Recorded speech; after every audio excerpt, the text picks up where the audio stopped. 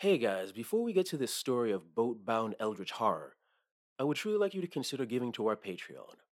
The extra money gives us the resources we need to buy new books, go to conventions, and everything else a podcast needs to survive in this dark, dreary world. Anyway, I want to thank the following Patreon listeners: David Fergman, Ken Doyle, Maxime Makhmedov, Ferry's Tale, Kevin Smith, Sam, Leona Coughing, David Millar, Call Me Ishmael, and Bridget Hughes. Thanks for leading us to the madness within the seas.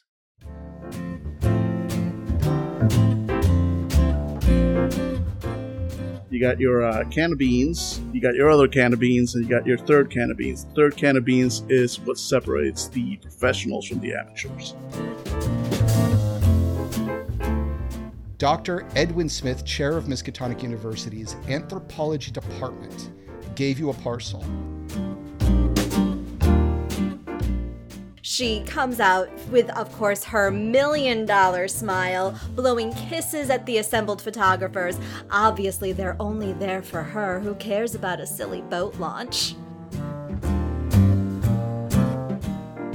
No, Antoine, she told me personally through a friend that I know through the college who is correspondence friends with one of her assistants that was in Luxembourg, that it's possible that we could actually find wreckage that we could salvage on this very ship underneath in the water.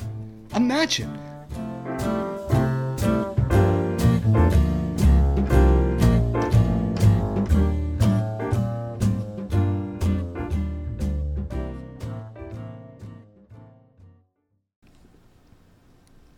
Hello, ladies and gentlemen, and welcome to Fandible.com Actual Play Podcast. I am Dave, bringing you once again into the world of Shadow... This can't be right. This doesn't say 2077, it says 2026. I can't do anything with this kind of information. It's going to drive me mad. Mad, I tell you, which is why we're playing, for the first time ever, Call of Cthulhu. Yes! Woo! Get in, lads and lasses. Woo! Let's do this. Yes! We're finally doing it. All the racism rolling. All the rolls for the... woo! Yeah! I had to read a lot of Lovecraft for this, for researching this, though I am a big fan of the writing, not a fan of the man's views. Woo! Yeah. Oh my goodness, watched a bunch of movies, listened to a bunch of music, and occasionally flipped through the book. That is Call of Cthulhu 7th edition. We are here. I am joined by Angela, Billy, Daniel, and Jesus. The entire crew is here for the game Bon Voyage. Bon Voyage is going to take place in, I keep almost saying 2026, which is absurd. That's the distant future. You've definitely already said 2026. Yeah, you did. Yeah. 1996. There we go. I did it, right? Guys, ska's important, and so is Yog-Sothoth, guys. So, 1926 is the time and setting of our game. New York City. And I would like to go around the table, starting with, we're going to go with Jesus, then Dan, then Billy, and then Angela. Please introduce yourself and your characters. Hi guys, this is Jesus, and I am playing Sal Brom, a private detective in New York City.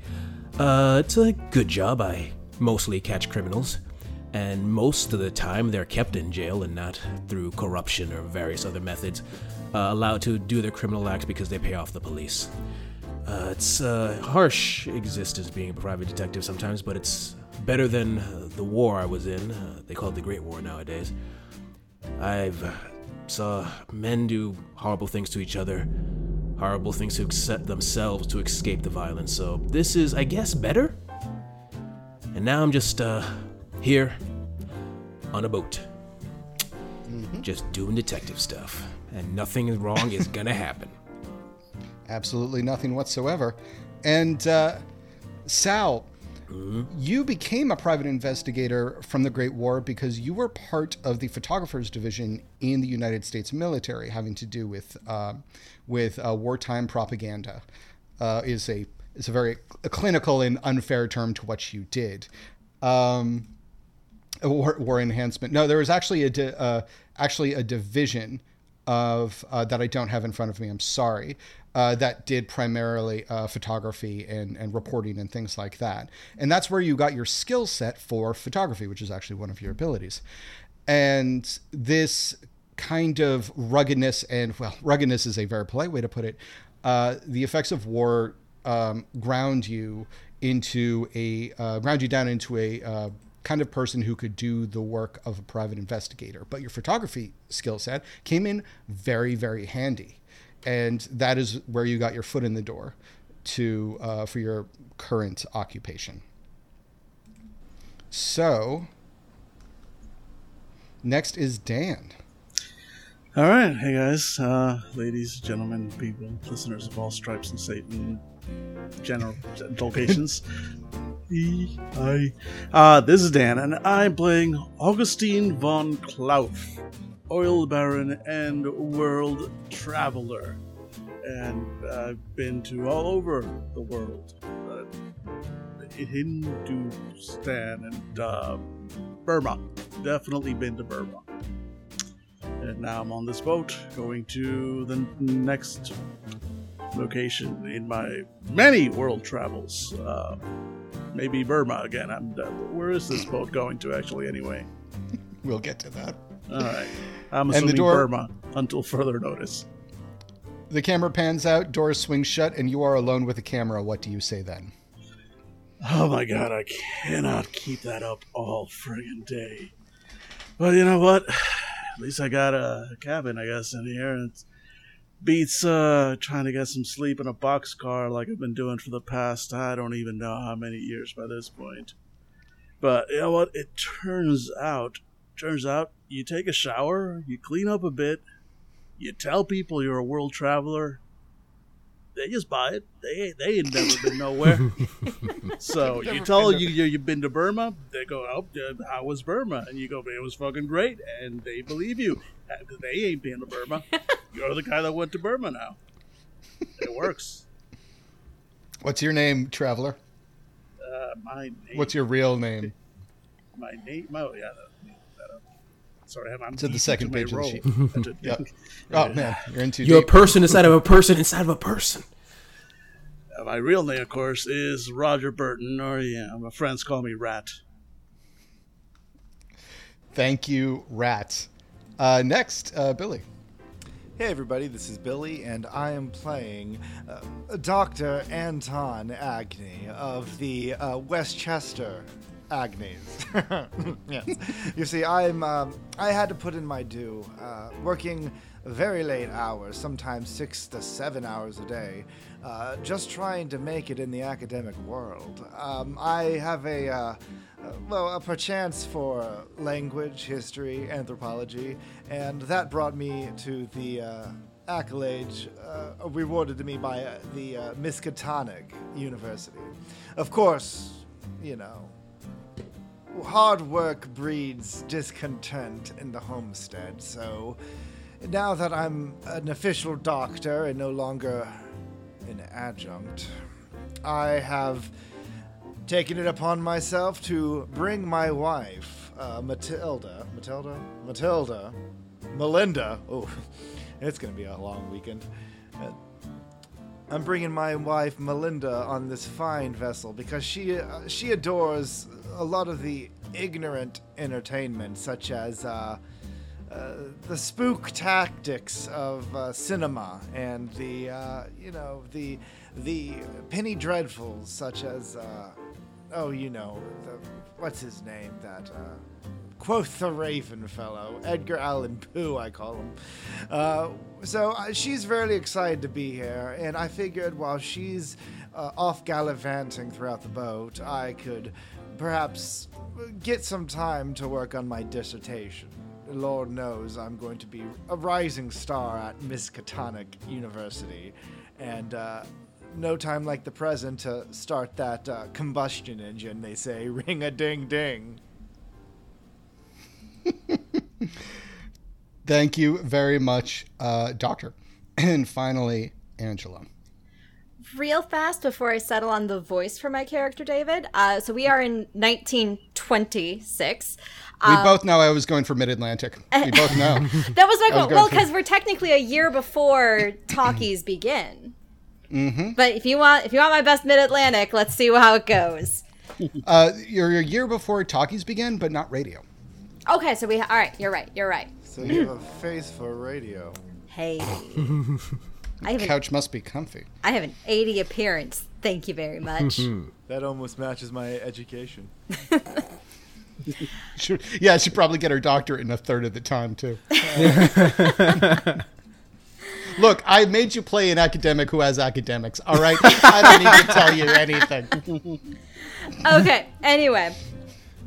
Hi, everybody. This is Angela, and I am playing Victoria Westchild, star of radio and the silver screen. I am best known, of course, for my roles in When Trouble Knocks, A Golden Idea, and Beware the Idol.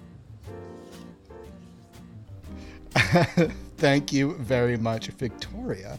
Victoria, you are, of course, screen and radio and stage star. Of course I am, darling. I've never not been the star.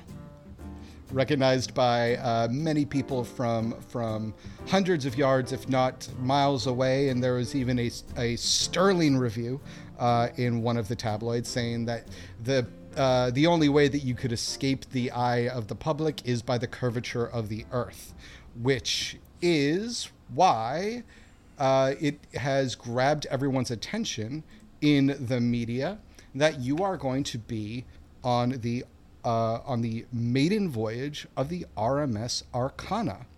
In fact, all of you are going to be on the maiden voyage of the RMS Arcana, constructed in New Jersey and sailing from New York City. It is going to be retracing the steps of the ill-fated, tragic RMS Titanic 15 years ago. Wholesome. Now, yes. And so,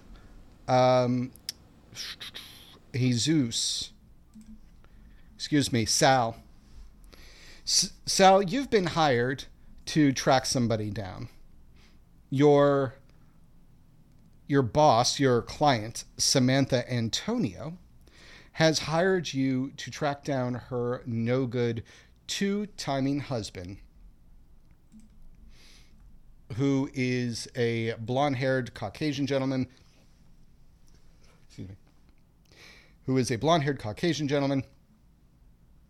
Average height and build. She shows you a picture, handsome guy, but has a keen look about him. Probably going to be a smart person, so it's going to be hard to tell. But all of your information from your client says that most likely the person that you are tailing and trying to get an idea of where they're going and tell them that their wife absolutely needs them home ASAP is going to be on the RMS Arcana.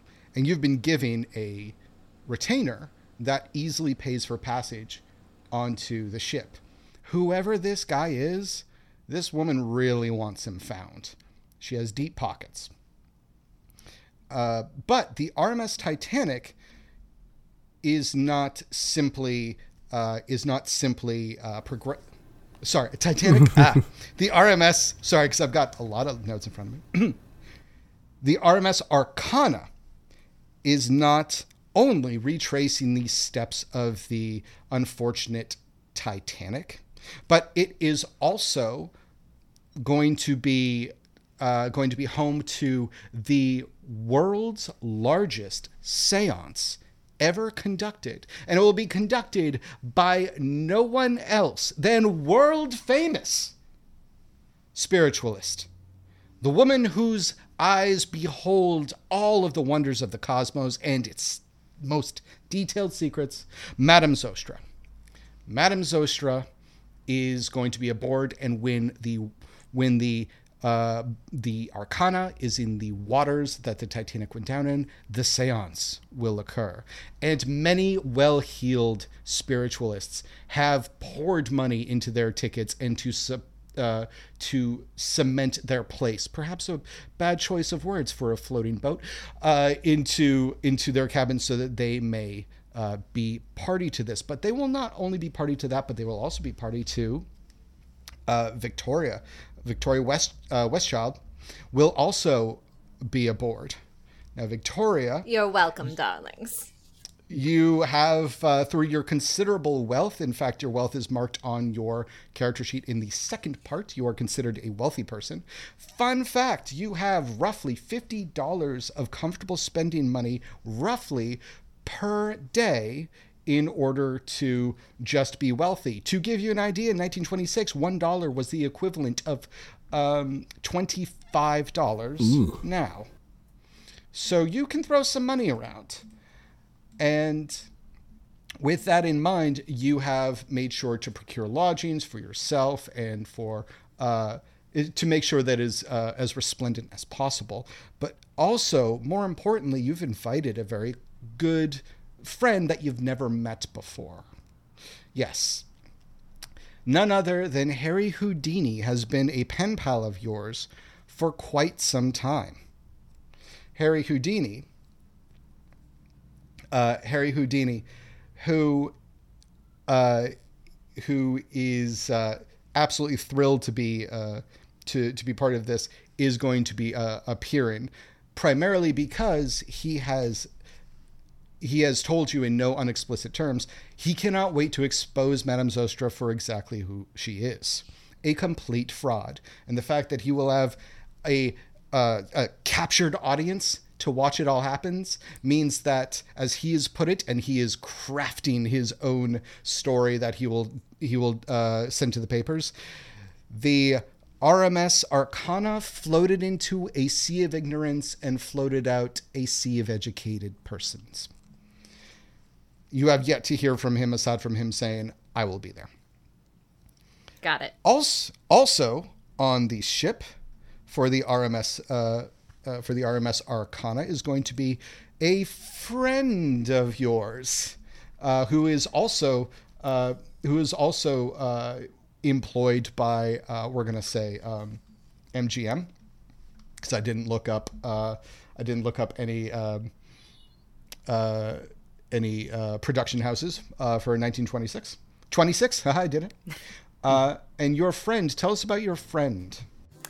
That would be the well-known actress Virginia Carraway, who is often considered for the same parts that I am, but of course I'm the one that gets first choice because I am the darling of MGM, and Veronica is, of course, quite capable at what she does.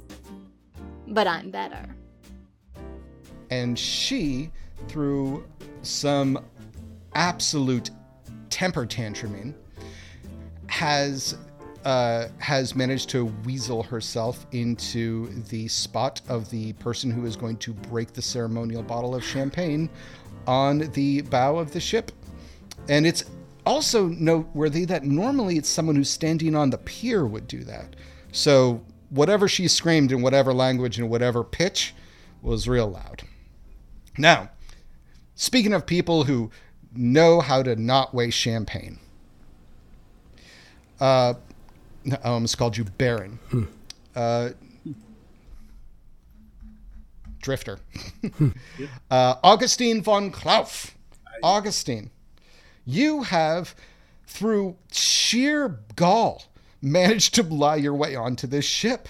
3 square meals, comfy place to sleep, and you have, however, accumulated enough things in your travels to fit inside of one piece of luggage.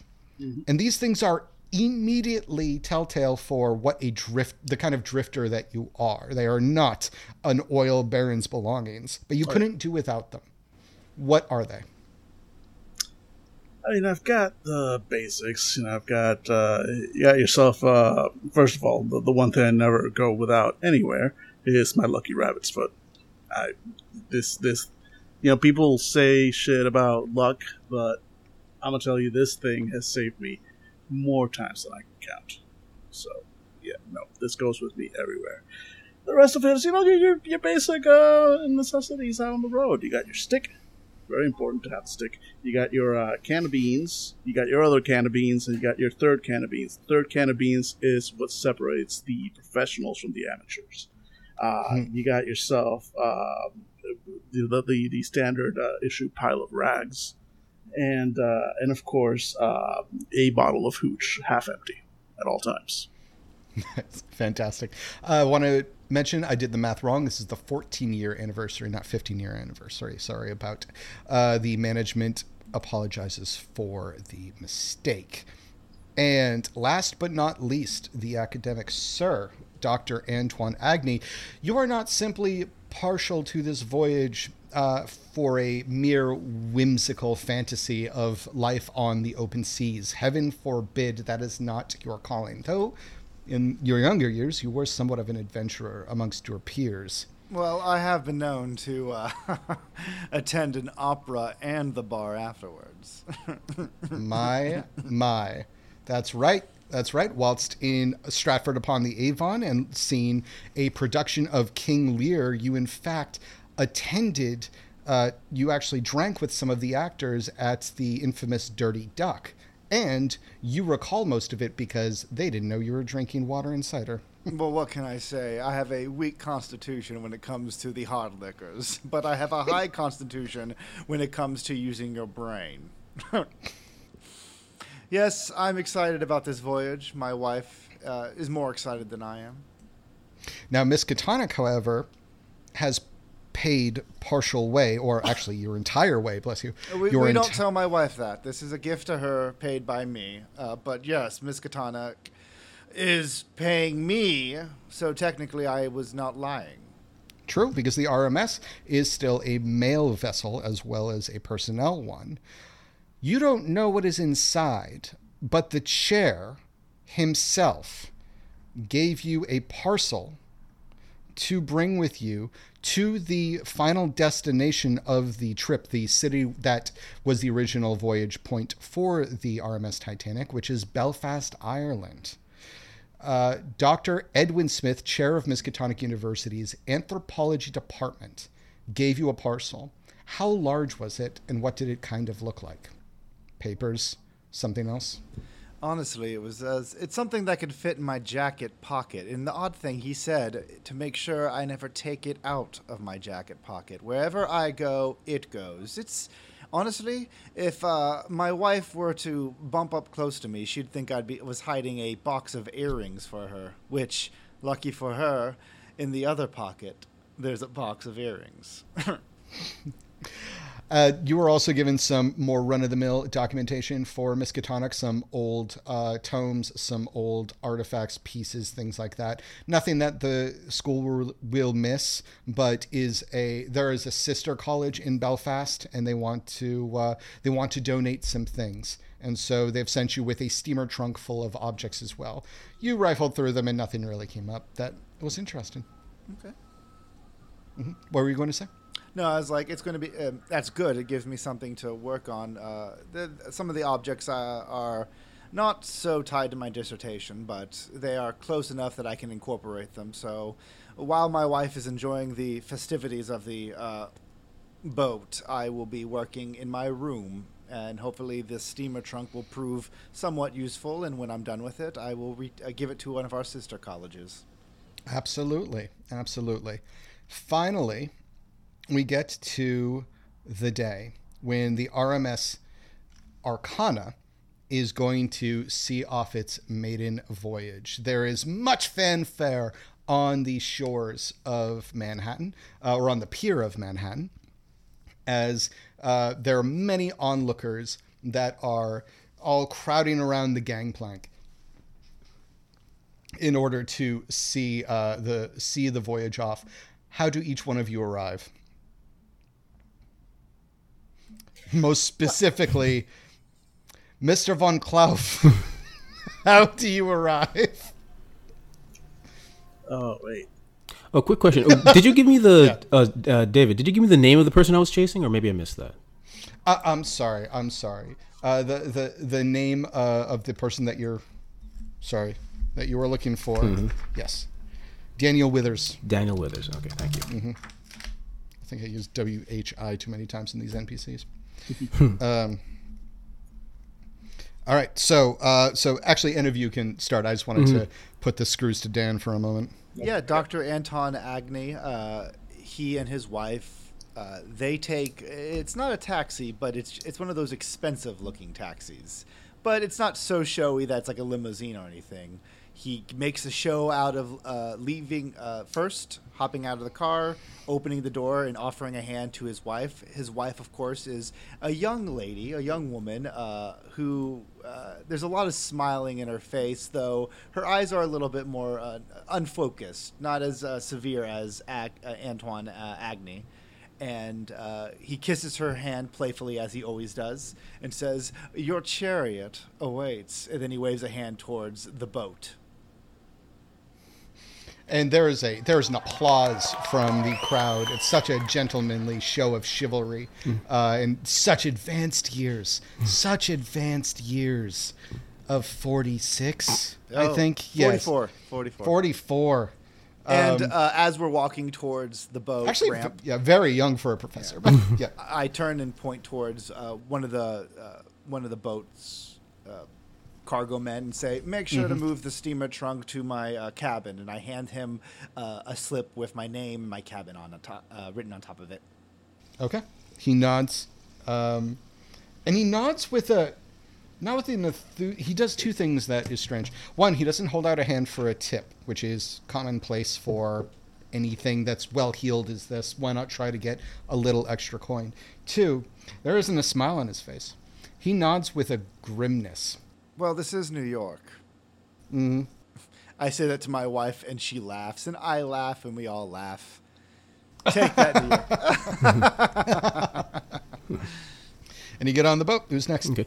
Next up, without much fanfare and probably not right in front of the boat, is a police car. And as it drives up and slows down and stops, out of the shotgun pops out my character. Tallish, not heavily scarred man, but there's some noticeable scars on his arms and his face.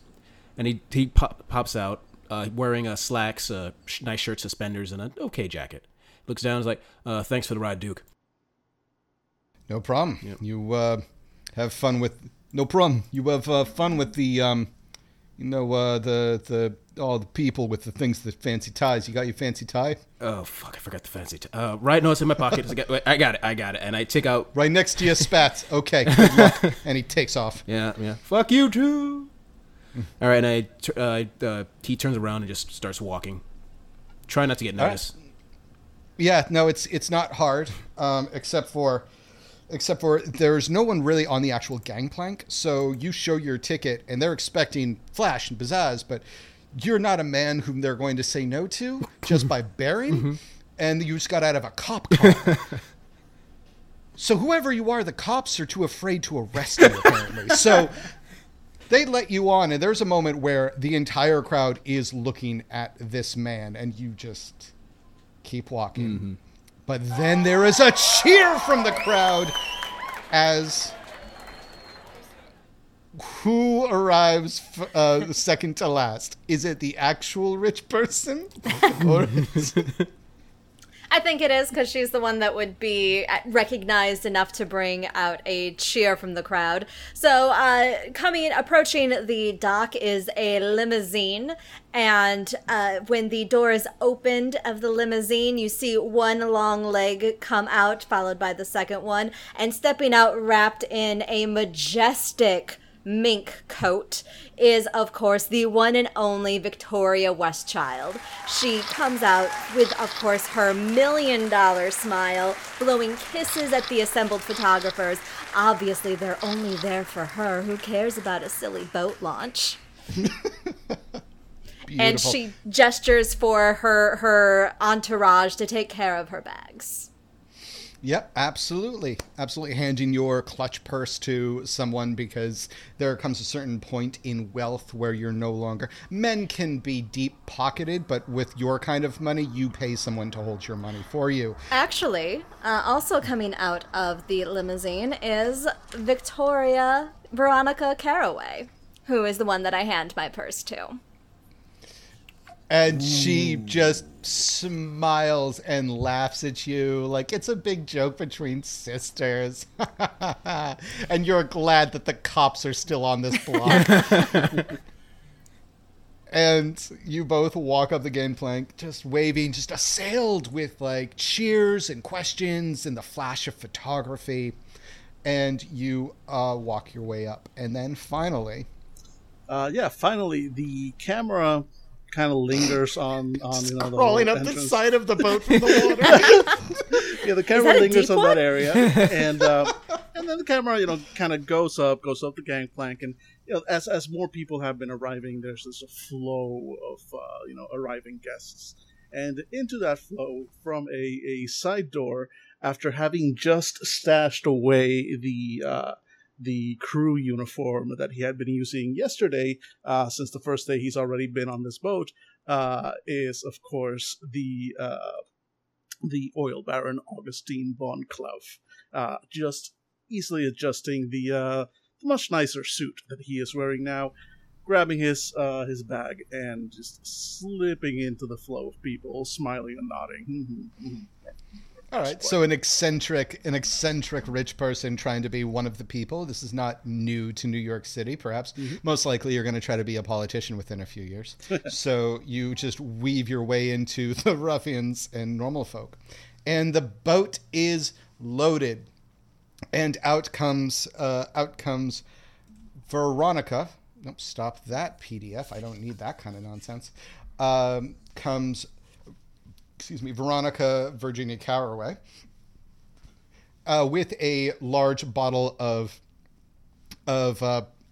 Labelle's, I don't know, champagne, and goes to smash it on the boat, and it kind of bounces off, and there's a laughter, and she tries again, and it doesn't work, and there seems to be some sort of fumbling about it, until finally she raises it up and smashes it very hard. Champagne goes flying everywhere, which is when there is a shout from the deck of the boat as two large crates are being moved into storage, as two large crates fall from their wheeled scaffolding, land hard on the deck of the ship.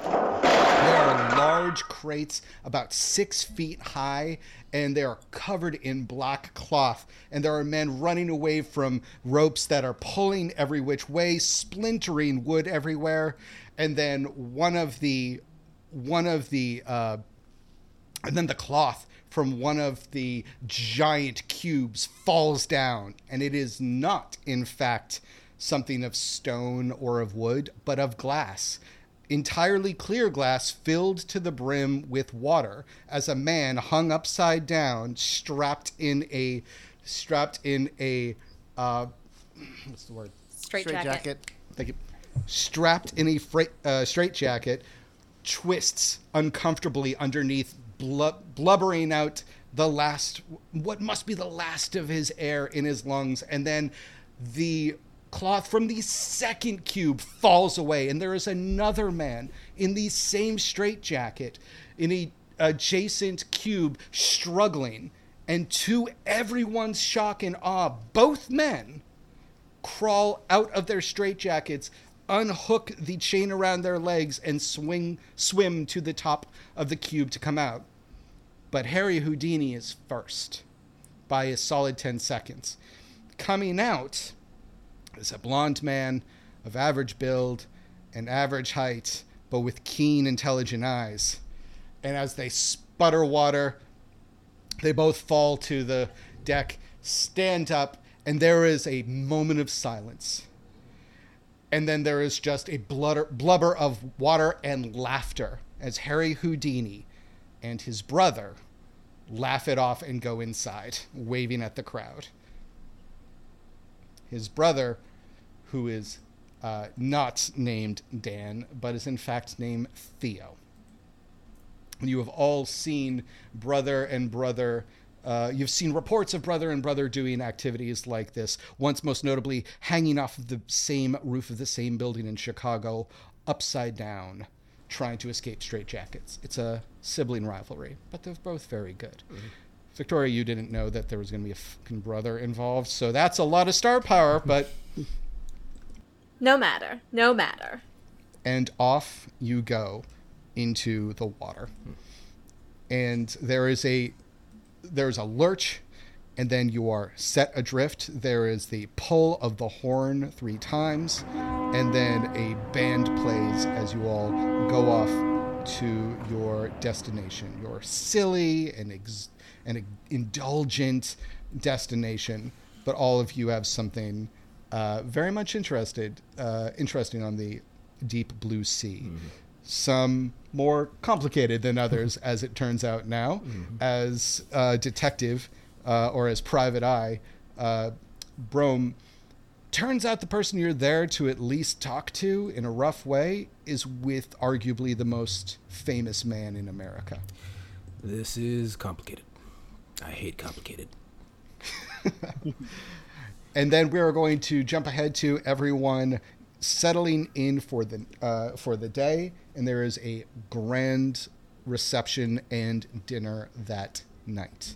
Does anyone have anything that they would like to do beforehand?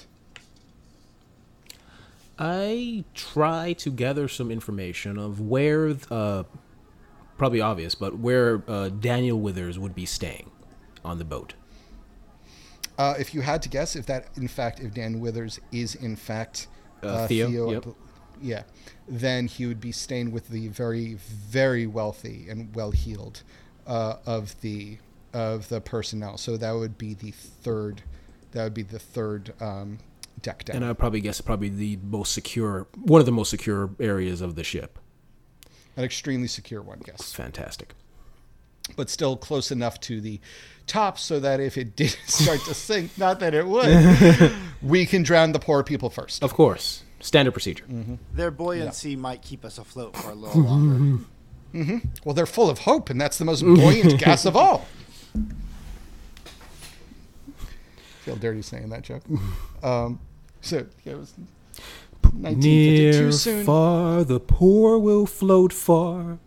Oh my God. Anyone else? Sure. Dr. Anton Agni, he, right now, what he's doing is he's actually kind of surprised how nice the room Gopher. He's actually quite surprised how nice the room the Miskatonic went in for him. It's very stunning. And he immediately goes about setting up his research area, his books, which, of course, he brought his own books, his pen. He's just basically settling up where he's going to be studying and working on stuff during the voyage. All the while, his wife, Melinda, is pestering him about, making sure he's getting ready for you said the grand event tonight, yes? Mm-hmm. Yep. It's a big feast. It's just welcome everybody. It's kind of like the first night of a con. Yeah, of course. So throughout his time where he's just like, preparing his notes, she is like walking behind him, telling him like, wear this, put your tie on, tying his tie, like doing his hair. And he doesn't even realize, but by the time like the clock alerts him that they need to start heading out, he's already all dressed up in his nice tux. And she, of course, is looking quite riveting as well. All right. And I am assuming that you're bringing the object that you've been entrusted with by the school with you? I was told not to have it leave my person, so when Melinda's not looking at me, I transfer it from my jacket, my blazer, into my tux jacket. So your wife has no idea about this responsibility that you are bearing for the school? No, why would I be doing anything for the school? I paid for this completely, and good. And this is a treat for her. So yeah, no, I'm not telling her. Of course not. Perfect. I have too much pride, David. No, I understand. After getting your doctorate, you probably are in a genuine, in genuine way. You want to show your wife that like there's payoff for sticking with a adjunct professor in Oh, yeah. Miskatonic University. It's like, yeah, Absolutely. look at us now, starting from the bottom. Now we're here. Oh, no hugs right now, babe. I'm feeling real sick right now. Exactly. So she's very excited. We came from the same cloth. Both were raised in Connecticut. I don't need to say where. And so she's just. I'm trying to make sure that she believes this is all about her. Yep, absolutely. Von Clough? Yeah, he is. I assume there is a bar, and therefore he is at it. And he is regaling whoever is nearby with stories of his amazing wealth and various travels. So let me tell you, another bartender, another drink for myself and my friend. By my friend, he's on his tab. Thank you. The best thing about being an oil baron, which the people don't tell you this, but the best thing about oil is all the money it makes me. It's just amazing amounts of money. You should get into oil. I got one word for you: oil. Remember me. Remember that word, oil. It's gonna be big. It's already big for me. That's how I got to Burma. Now, you ever been to Burma? No, I didn't think you'd been. You don't look like you can tell. You can tell when somebody's been to Burma. You can see it in their eyes. They've had the experience. You need another drink, bartender? Another one over here. All right. So you're applying your trade like an absolute champion. There's no time off for the grifter. And finally, Victoria Westchild. Victoria would like to go see her dear friend Harry. All right. And you can, you were on the same floor. Mm-hmm. You were absolutely on the same floor. Even if Harry Houdini showed up with, without $1 to his name, he would be able to procure a ride, some lodging on the same floor as the wealthy and elite. And you can hear what sounds like a sibling argument on the other side of the oak door. That you're actually in such a nice area that none of the doors for the cabins are actually named, as they are with other personnel, other passengers, and even the captain has, well, for obvious reasons, but even the person who runs the ship needs to have their identity known, but no one on the third deck needs that sort of thing. And it sounds like an argument over the trick that happened earlier today. I give a light rap on the door. Fine. And then there's a stiff snap as the door opens, and Harry Houdini stands up from the force of his own pull, and his hair is already a little mussed, and he's been sweating, and he's red-faced, and behind him is the blonde man, who, now that you see them, you see the family resemblance, but their attempts at facial hair and posture have completely separated themselves in the public eye. And they've both clearly just been arguing the ever-living hell out of something, and they both stand up straight, and Theo, Houdini's brother, folds one arm behind his back and stands up straight, and then plays with his thumb of his other finger. How can we help you? Oh, Miss Westchild. It's wonderful to finally meet you. I'm sure Harry was going to tell me about your friendship at any moment, weren't you, Harry? And then Harry shoots him a glare that says the storyteller doesn't want two talking NPCs in the scene. And Theo walks up to you, extends a hand, and says, Theo Harding, but my friends call me Dash. Charmed, Dash. And Victoria holds her hand out, expecting it to be kissed. Absolutely. Maintains eye contact. Houdini's a lot of things, but genuinely charming in the presence of other people. He's a little too obsessed with his own craft to maintain that sort of thing. His brother doesn't seem to have that sort of problem. Mm-hmm. He, by looking at you, makes you feel like there is no one else in the room. And Harry Houdini's the other person in the fucking room. So like, the man knows what he's doing. And he smiles, turns to his brother. Harry, I'm going to go take a look at the boat. And he walks out. Harry, darling, what an amazing performance out there on the dock today. It's fine that I didn't know that it was happening. I would have timed our entry differently, but it's so charming to meet you in person. Oh, it's wonderful to meet you as well. I had considered telling you, but I had thought, what if the correspondence was misdelivered? And then you didn't know, and then we would be exactly where we are now. Just running through the numbers in my head, the chances of the correspondence going missing or not reaching you in time would be the exact same point as not telling you at all. So, really, it was just really math. I'm glad you liked it. You are as eloquent and as graceful as I've heard, and the photography, the photos that detail your life. It's wonderful to finally meet you.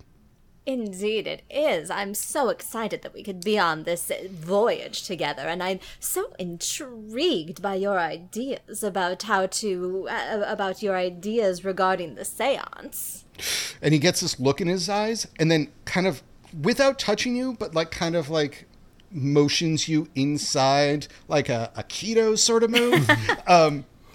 And then conspiratorially looks around the hallway and then shuts the door and puts his back to it, looking at you. That woman is already driving me mad. There are people in the audience right now. There are people at the bar right now talking about how fantastic this seance is going to be. Jump cut 2, Von Croft. Yes. Von Klaus talking about how great this seance is going to be. And he's talking with a man who would otherwise be more comfortable in a trench coat. That's great. That's No. But you don't get it. You don't get it. right, because I wasn't in Burma, right? Exactly, and that's where they do the best seances. And listen, I saw her live in Burma. She was in Burma. It changed. I mean, everybody. Look, I get it, of course, but I mean, if you've been to Burma, you've been to Burma. That's what I'm saying. And listen, it changed my life. She revealed things about the universe that, I mean, and he kind of looks around and leans in as if he's going to tell a secret. How do you think I found that oil? David, I am a private investigator. Can I roll to see how much bullshit I can see from this guy's speech? Nope, not at the first game. Okay, that's fair. Nope. All right. Yeah, that's. All right. No, I'm going to say you're good at grifting, so I'm not. That's fine. Yeah. I was just curious. But he's like, yeah. I'm sure it's fine. I need to know. Okay, I guess I'm staying here. That's great. He comes across as not necessarily lying, but definitely fucking full of himself. Oh, okay. Oh, yeah. Like we've all met somebody who's so into one aspect of themselves, and that's all they'll talk about. Mm-hmm. So, Looking at you, CrossFitters. That's fine. I've got to go do something not here. So I enjoy your this, and I walk away. All right, and back to Houdini. Is Billy back? Is Billy back from where he was? Oh shit, you're there. Okay, that's why I wasn't bringing you up yet. I thought you had gone to the men's room. And then it cuts back to Harry Houdini, and she's already drummed up some interesting ideas about what could be found from what can be gleaned from their seance. And she's even starting to talk to some of the academics on board, saying that there's a possibility that some of the wreckage might be salvageable from the Titanic. Jump cut 2 to Billy's character, Dr. Antoine. Antoine Agnew. Hi. And your wife is excitedly telling you, no, Antoine, She told me personally through a friend that I know through the college who was correspondence friends with one of her assistants that was in Luxembourg, that it's possible that we could actually find wreckage that we could salvage on this very ship underneath in the water. Imagine. Melinda, he says as he's nodding along. Where are we at? Are we still in our room? You can be in your room or you can be outside wherever you want. Yeah, we're actually walking out of the room. We're walking down the hallways, and she's just like gripping his arm excitedly as he talks. And Antoine has this kind of bored expression on his face. But after a moment where he realizes there's been a severe pause, he kind of checks back into the conversation. He says, Melinda, darling, I just don't want you to get so overly excited about this performance. Let's not forget what happened when we went to the circus those many months ago. After you saw what they did to the elephants, you were in tears for days. And I just don't want you to be disappointed. This woman is she is a parlor trick, which is very entertaining, but there's very little substance to her abilities, I assure you. This is going to be an entertaining show, like a poetry slam or a reading, but there's really no science or academic value to it. But maybe she'll do something beforehand to prove doubters wrong. Oh. Or at least turn your ear, husband. I assure you, I look forward to the opportunity, but the most things I look forward to is having a delightful time with you. And he gives her hand a couple more kisses as they enter. There is an elevator.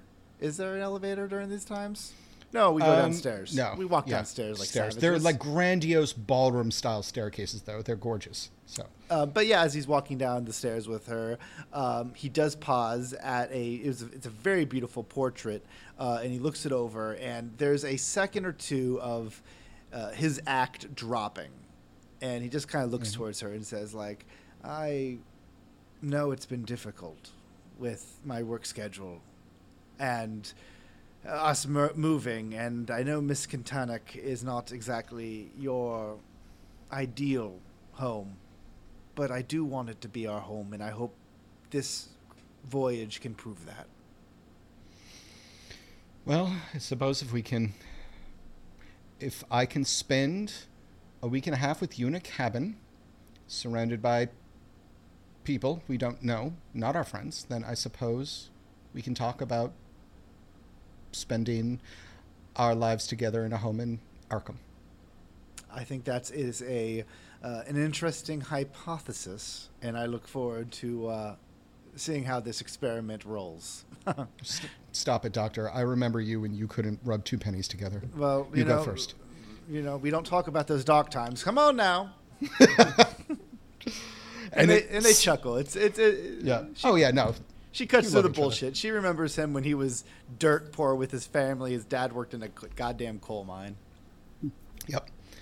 And it cuts back to Harry Houdini looking wild-eyed at Veronica. She is living madness spilled upon this earth like an inkblot. But darling, that's just the more that she talks about it, the more that she builds it up, the more spectacular the failure will be. It's true.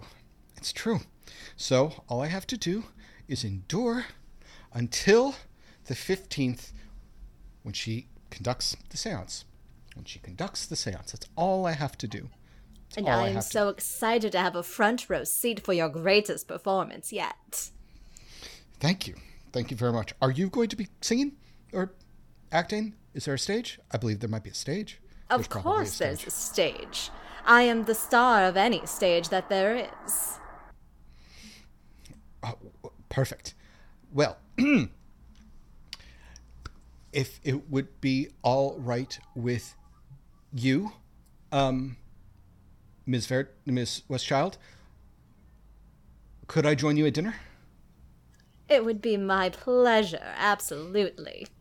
And this is where Harry Houdini's lack of charisma kind of... because generally a man would ask a woman to dinner, not ask if he could tag along. Harry doesn't do this a lot, you can tell. I could see right now if he's married at this point in his life, but I'm not going to because I like this interaction much more.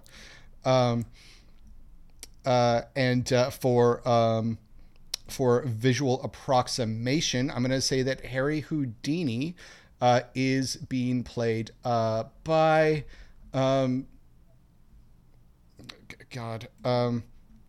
really kind of what's his name? Sorry. So Harry Houdini would be I kind of want to say Seth Rogen, but that's like really goofy. 1894. 1894? Yes, he was married in 1894. Well, too bad for him. He's single now. Cthulhu's already struck once. In which case, we're going to say Michael Cera. So, he's an old Michael Cera. And he died in 1926. I don't know what you're talking about. Okay, sorry. Shut up, Billy. Cut this. No spoilers. It's no problem. Everyone has the internet. I knew putting this together, anyone here could idly Google like what was going on. But now he's Michael Cera, so you're going to feel worse if he dies. The night worse if he gets alcohol in his system. He's still a little boy. And so the night progresses on to the grand dinner, and there is, let's pull up the list of so many tabs, you guys, so many tabs. Let's calm down on the tabs. Yes, this video, where is it? Sorry, there we go. Oh my god, come on, there we go. Right, there we go. Okay, Captain Joseph McField, accompanied by First Mate William Donovan, bring this sort of procession. There is a band playing on, yes, a very elegant wooden elevated stage that is in the corner that faces the entirety of this elongated, illustrious ballroom. There are gorgeous crystal chandeliers that hang down, giving just enough illumination so that everyone can see their food and the glint of the light off of their crystal glassware, but not so much that it is glaring and you can still comfortably smoke a pipe or enjoy your drink without being able to be seen across the way, which is important for people such as Veronica, Harry Houdini, and even her friend, whose name I don't remember. So, sure. Victoria and her friend Veronica, excuse me. And there's a sound of someone ringing their champagne glass with a fork as the captain stands up and says, "Thank you very much for all of you who are here on our maiden voyage for the RMS Arcana. I, myself, and First Mate William Donovan want to thank you from the bottom of our hearts for joining us here on this intrepid adventure. Even though what we recast, what we retrace, is something of sorrow, the First Mate and I firmly believe that it is bringing hope and a knowledge of the past which can proceed to a more illuminated future." And he says, "Now, I believe that Madame Zostra has something to say to everyone. Madam?" Madame Zostra is sitting there, statuesque. She's dressed in black lace with a veil that covers her face. And she seems to be staring straight ahead, piercing through the veil that she is wearing, but also into the veil of the cosmos. And there is a deafening silence. And after what seems like an eternity, Madame Zostra pitches over her food dead as a doornail and lands with a thump. Oh my god! Oh my god! Oh my god! Whoa. Medic?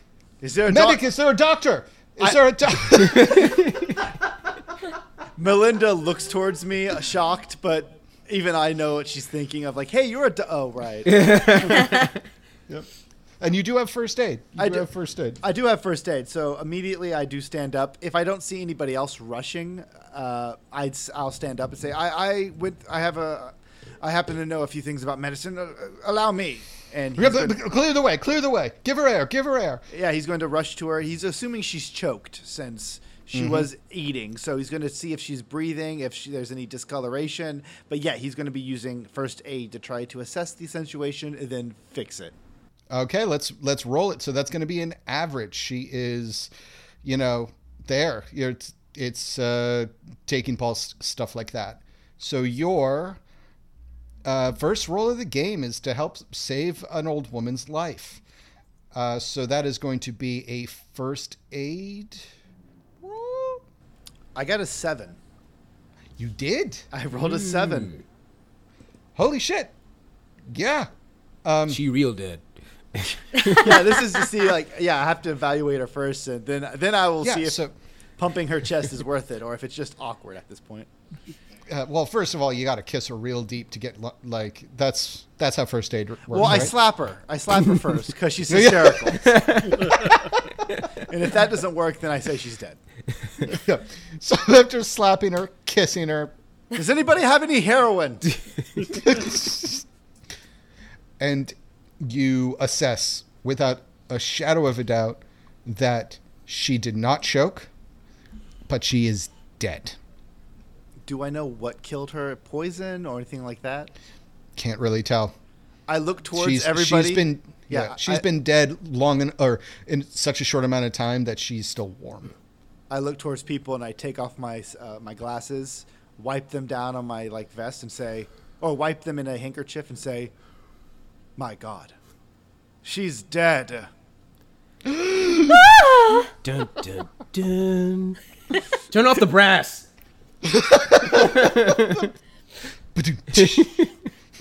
Yeah, no, absolutely. Dramatic pause and everything. And Yep. she's definitely dead. I talk with the captain or whoever approaches about. I don't know. She doesn't look like. I don't know. She doesn't look like she choked on anything. It could be a heart attack or perhaps a stroke. Do you think it was He keeps his voice down. Do you think it was the food? I kind of make a show of it. Honestly, I'm not a medical doctor, but I don't want to tell these people that. And I look for any signs of poisoning, but I don't really know. I took a couple courses. That's it. And I say it's hard to say, but it does not seem. I'm sorry. It's hard to say. It's hard to say. I mean, no one else seems to have any similar symptoms as her, and that we're all eating the same thing, so I doubt it. And there is a piercing shriek from behind you and next to you, Angela, as Veronica Caraway stands up and seizes her moment and yells, Ew. "It might be the food! Oh my God, it might be the food!" And she down, you faints. She puts the back of her hand against her forehead and collapses into the lap of the oil baron directly next to her. This ever happened to you in Burma? Von Clough. Not in Burma, never- but in several other places.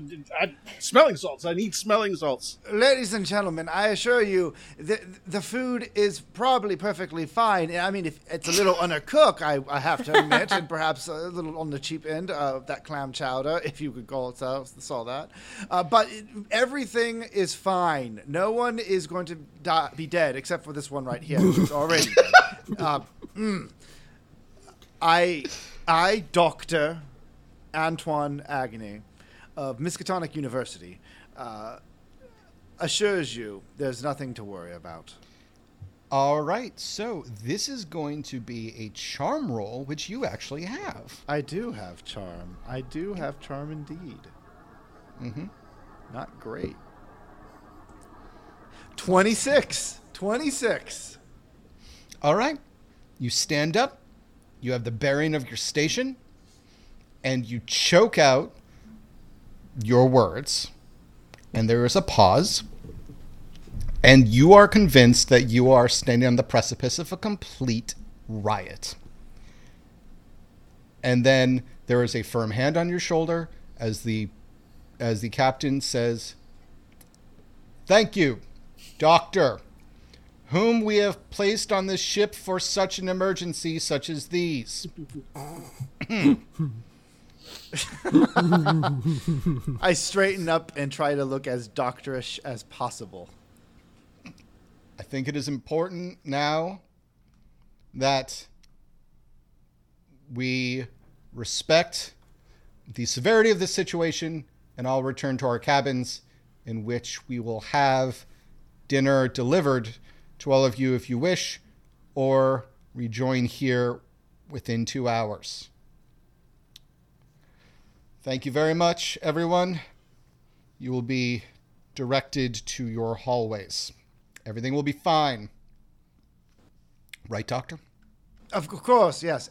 Everything is going to be fine, and I assure you, this is just a mere setback to a wonderful voyage to our final destination. I mean, not final destination, as we're going to die.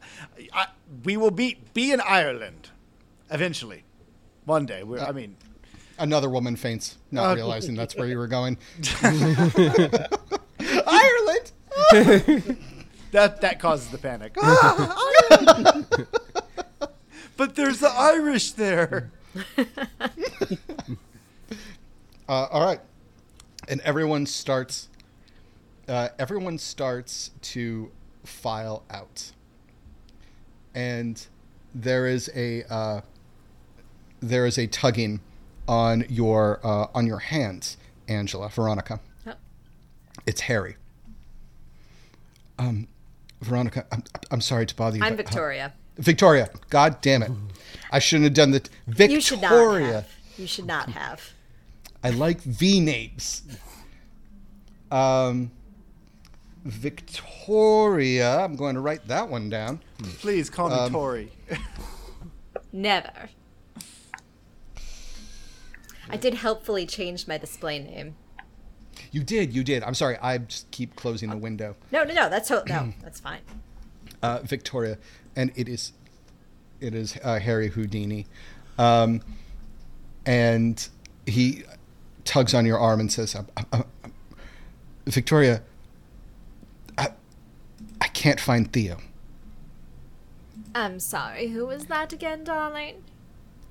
My brother. Oh, yes, the charming gentleman. I mean, I'm sure he went back to the cabin. There's just a little bit of unrest at the moment, of course. All right, fine. I'll see you back on the third thing, the third floor, stairway, Yes. Gangplank. What do they call them here? Darling.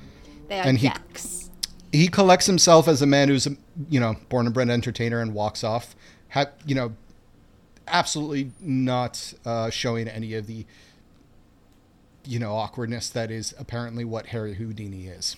Does the band play that Michael Cera music, that Arrested Development? Oh, you mean like the Charlie Brown music as he walks out? He hangs his head and walks out. Of course, yeah. I'm going to go take care of Veronica and get her back to her cabin. Okay. All right. Or Detective. more likely, I'm going to try to wake her up a little bit and then snap for a bellboy to come assist her. Mm-hmm. I'm not going to use my own hands. Yep. And he scoops her up, and you definitely see her wince a little as he's a little rough picking her up, and he whisks her off as they, create room so that we can't have another one. Women are just dying left and right. I know, it's great. What?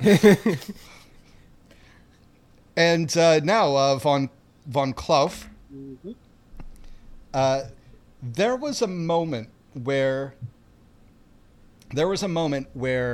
when Veronica collapsed into you, you broke character for a second and muttered something loud enough for some people to hear. What was it? Fucking hell, not again. And that is exactly what you heard. That is exactly what you heard, Sal, when you were close enough. You're sitting in the front row to get really good eyes on this person, this Theo, that you were sent there to find, whom was not in attendance, as it turns out, for the dinner. And now there's been a death. There has been an overacting, so really a death on stage. And now there is the distinct sound of what you know to be not a Burmese accent. And considering how much he's been talking about it, you would assume that he would sound like that. Doesn't sound like Burma. It's interesting. All right. And everyone is whisked out of the hallway except for you are stopped, Jesus. And are they whisking the doctor away as well? No. You are the doctor is staying. Victoria, if you wish to stay, no one's touching you. And Harry Houdini he's lingering, but he's going to go back to his room. And the captain is pulling at the arm of this large gentleman who seems to be leaving this brusque gentleman. And Jesus, you are stopped by the captain. Yes. Excuse me, you Sal Brome? I am. Detective Sal Brome? I am. Would you walk with me, please, sir? All right. And I cautiously walk with him. And he's going to lead you back to the hoopla. Now. For a second, I thought you said hookah. I'm like, oh, sweet. And he points at the unfortunate woman who's now getting laid out, and they're putting a cloth over her. And he calmly looks at all of you. Von Klauf, I don't know if you're still there or not. Yeah, I mean, he's around. He's grabbing one last drink. Well, yeah, everyone's been whisked away. There's a whole bunch of unattended drinks on the tables. Exactly. I might have. Be ashamed to let all that alcohol go to waste. I might have grabbed one along the way on the walk over. I'm looking at the dead body while taking a champagne glass. So, ladies and gentlemen, I want to thank you all for staying calm. Ms. Westchild, I'm sorry that you had to be here to see this. It is fine. It is part of my... It is important for an actress to have many experiences in her life to draw upon in order to make a more real and fully realized performance. Unlike your friend, which we appreciate. We all go about the craft in our own ways. Doctor, thank you very much for being here to help, and I assume what I said about you being taken on to be thorough for the rest of the trip, if you understand. Of course, sir, but I do want to point out, I am a doctor, but not so much of the medical variety, though I will keep that to myself, as long as I'm not expected to continue these charades any further. No, charades. Absolutely, there no such thing on my ship as Von Klauf, you choke on a peanut when you hear him say that. Fantastic, but I will keep up this ruse. Thank you, and I consider it my gift to you. I have to bear some bad news to all of you, and I wanted Miss Westchild, since you are a foremost investor for this endeavor. For Doctor, since you have been so fortuitously here, Mr. Brome, because of your skill set, that I've heard of you. Good to be known. Makes things so much easier. Our doctor did not arrive on the ship this afternoon. And I was told that he, in fact, never appeared before we left. So, Doctor, I'm afraid that you're it. I'm a doctor of anthropology. I am a medical professional. I mean, I've done some study, of course, at the university, but if you think I'm going to be qualified to be treating individuals for injuries, I find the idea a little bit ludicrous, if not a tad bit on the nose of ridiculous. Well, as it stands, I do not think you'll have to do anything but assuage the fears of many of the people on board. Miss Westchild, I have been informed by one of the personnel on this ship that the doctor for our ship was supposed to appear shortly before taking off. It was when your friend and his brother pulled that stunt. Yes, and darling? Unfortunately, those 2 containers were supposed to contain medical supplies for emergencies such as this. That's unfortunate. Indeed, and I must say that I had no idea that dear Harry was going to pull such a stunt. I believe you. Of course you do. But I thought that, considering Mr. Houdini's skill set,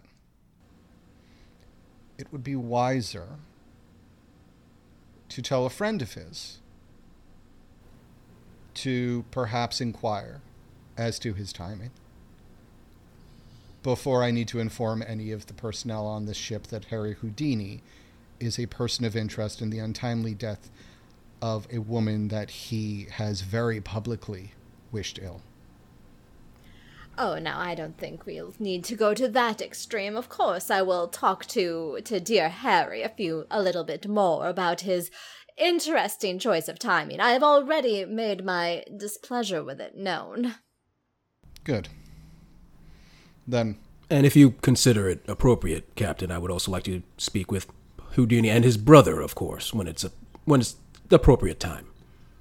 Now, I have had some training with circumstances like this. I have looked at the body. I have considered the concept of poison. Doctor, I understand that you're not a medical doctor. No, but she doesn't seem to have any signs of obvious poisonings. No. But I am greatly concerned about this sort of... And then there is a blast from the door as the door swings open, and there's a man, an attendant, an employee for the ship, yelling loudly in Catalan Spanish, and the priest, thank you. Wow, gosh, that was awful. The captain speaks back in broken Spanish for a moment. Says, wait, go on, slow down. What? What do you mean? Someone broke into the steam holder. And what does that do? That's where all of your things are kept, miss. Oh, my goodness. What, yes. Ruffians? Someone broke into storage, into the steamer trunks. The steamer trunks? Which ones? And he describes the tags you put on artifacts from Miskatonic. Those are that sounds exactly what I am transporting. I was assured that there would be no difficulties bringing those here. I cannot begin to describe how important it is for us to find this ruffian and get him those things back to me. All right, well, unfortunately for most of our well-heeled clients, we kept all of your objects in the same locked area. I'm going to need all of you to come with me to ensure that to tell me whether or not anything is missing so that we can start investigating a theft. Last thing I need is people believing that there is some sort of murder and thieving skill set involved tonight. Or the two are related. We'll see. I sincerely doubt that someone would kill a nice old lady such as this. And looks over, and it's the witch from Drag Me to Hell. This woman just looked like a kind of, she looked like a devil worshiper. Yes. Please do, and make haste. Like I said, there is a significant culturally important artifacts throughout that entire trunk. And anything worth stealing? Well, I suppose so. For academics, I mean, nothing of true value that a miscreant would find much use for. But I suppose if you knew the proper cycles, the right academic circles, you might be able to make a sizable passing of a fortune. Yes. All right, Miss Westchild, Doctor, Detective Brome, please come with me. We need to make sure that everything is still where you need it, so that if anything is amiss, then we can start a formal inquiry. And as he starts to lead all of you away, Mr. Von Kampf, Mr. Von Kloof. Yeah. Yes. Mr. Von Kloof. Mr. Von Kloof, I understand that your steamer might have been broken into as well. Oh, that would be terrible. That would be the worst. I have many things from Burmese, my travels. all of your Burmese things that you were going to show us. Exactly. Priceless. And they're very priceless. Please come with us. Make sure that nothing has been amiss. And leads you all down into the bottom of the ship by rows and rows of locked up crates into the very back, which is clearly a large steel door that has been soldered into the actual structure of the boat to contain items behind it, with a massive padlock that is just swinging open. And then ahead there are just not as many as you would think, not as many well-heeled clients, but boxes and boxes of crates and steamer trunks. And I'm going to need everyone to give me a spot hidden roll.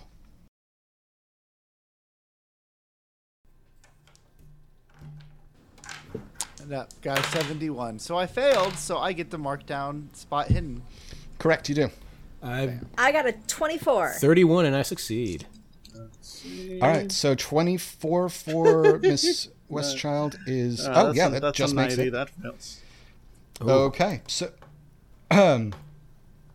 who made it? And so did Victoria.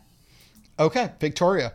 You find a lot of your objects have seemingly been rifled through. But you do spy...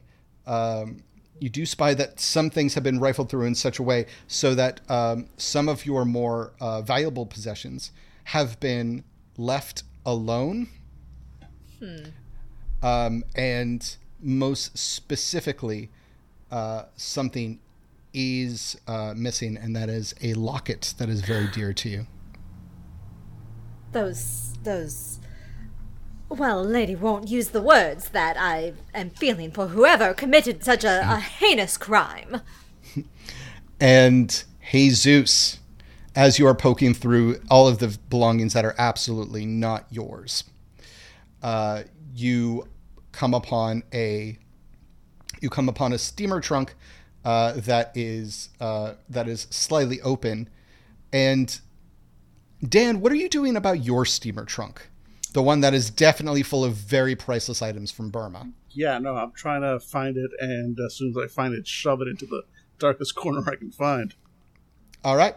And Jesus, you notice that Mr. Von Kloof is protecting his belongings. It doesn't seem that his items, he's quickly stuffing them back into his steamer trunk and shutting them. Rich people are weird like that. Is there any chance I get secretive? Is there a chance I could quickly look at what he's doing, like what stuff he's stuffing in there before he's... I would say yes, but that's not what catches your eye, because as Mr. Von Kloof pushes the steamer trunk into the farther reaches of the corner of the area. There is you see an immaculate white dinner glove seems to be placed amongst all of the detritus and the different areas, definitely standing out.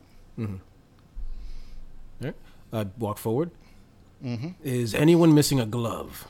No, I'm missing an entire steamer trunk filled with priceless artifacts. That's what I'm missing, and I don't understand why you're more concerned about a lost glove. And you pull at the glove, Jesus, and an entire person comes with it. Oh, bye. As the body of Theodore Hardeen, formerly the brother of one Harry Houdini, falls dead in front of all of you. And that is where we're going to end for tonight. Oh.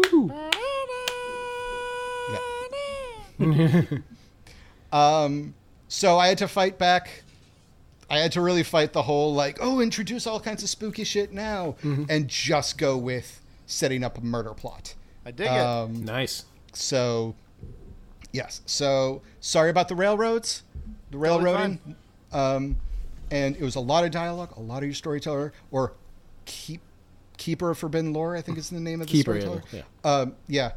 Talking, but next time will absolutely be more of you guys having a lot more agency now that we've set up who's in charge, who's dead, who is suspicious, and things like that. Love it.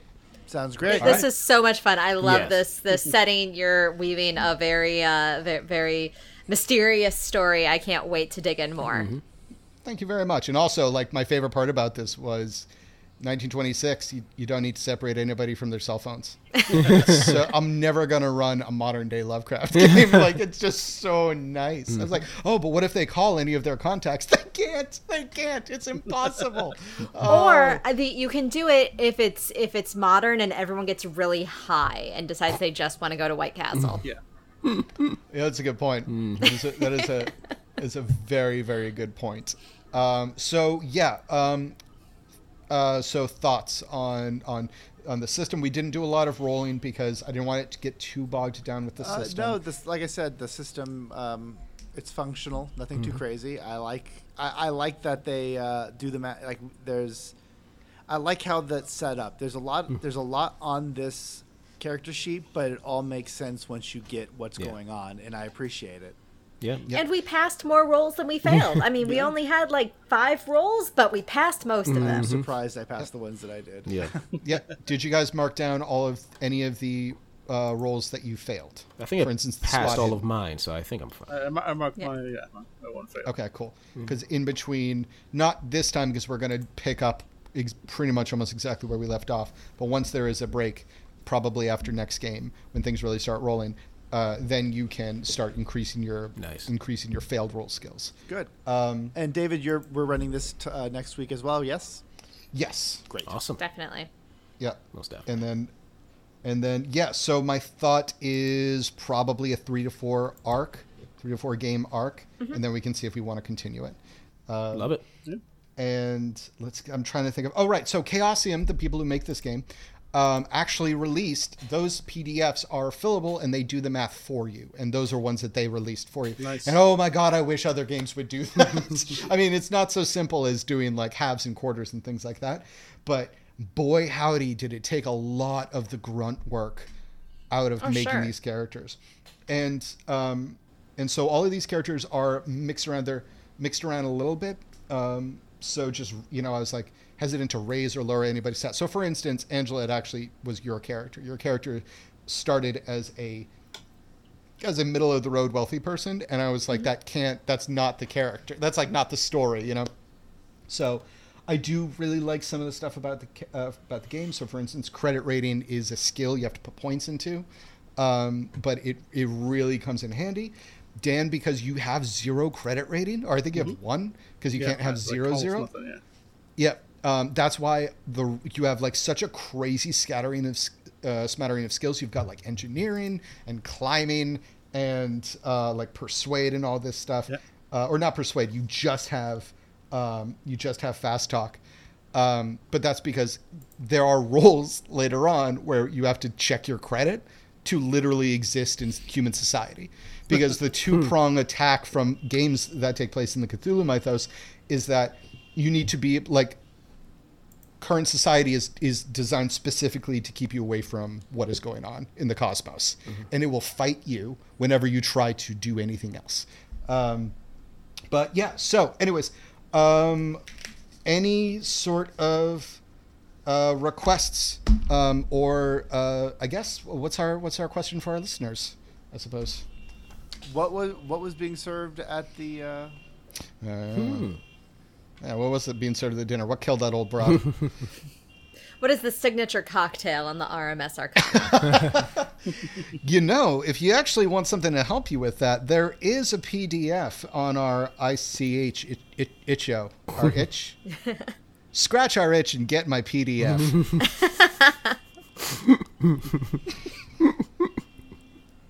I'm good at this. Right? All right, so I guess we can stop recording. Thank you very much for listening, and we will see you next time for Bon Voyage. Woo! We hope you enjoyed this episode of Fandible. If you liked it, then head on over to fandible.com. We've done a lot of games, and I'm sure there's something there you'll like. You can follow us on Facebook, Twitter, and Discord. If you find a few dollars burning a hole in your pocket, then you can go to Patreon/Fandible and become a member. You get early releases and access to special Discord chats, and we get to keep the lights on. Finally, please give us a rate and review wherever you listen to podcasts. It's super helpful, and we really appreciate it. Thanks for listening, and see you next time.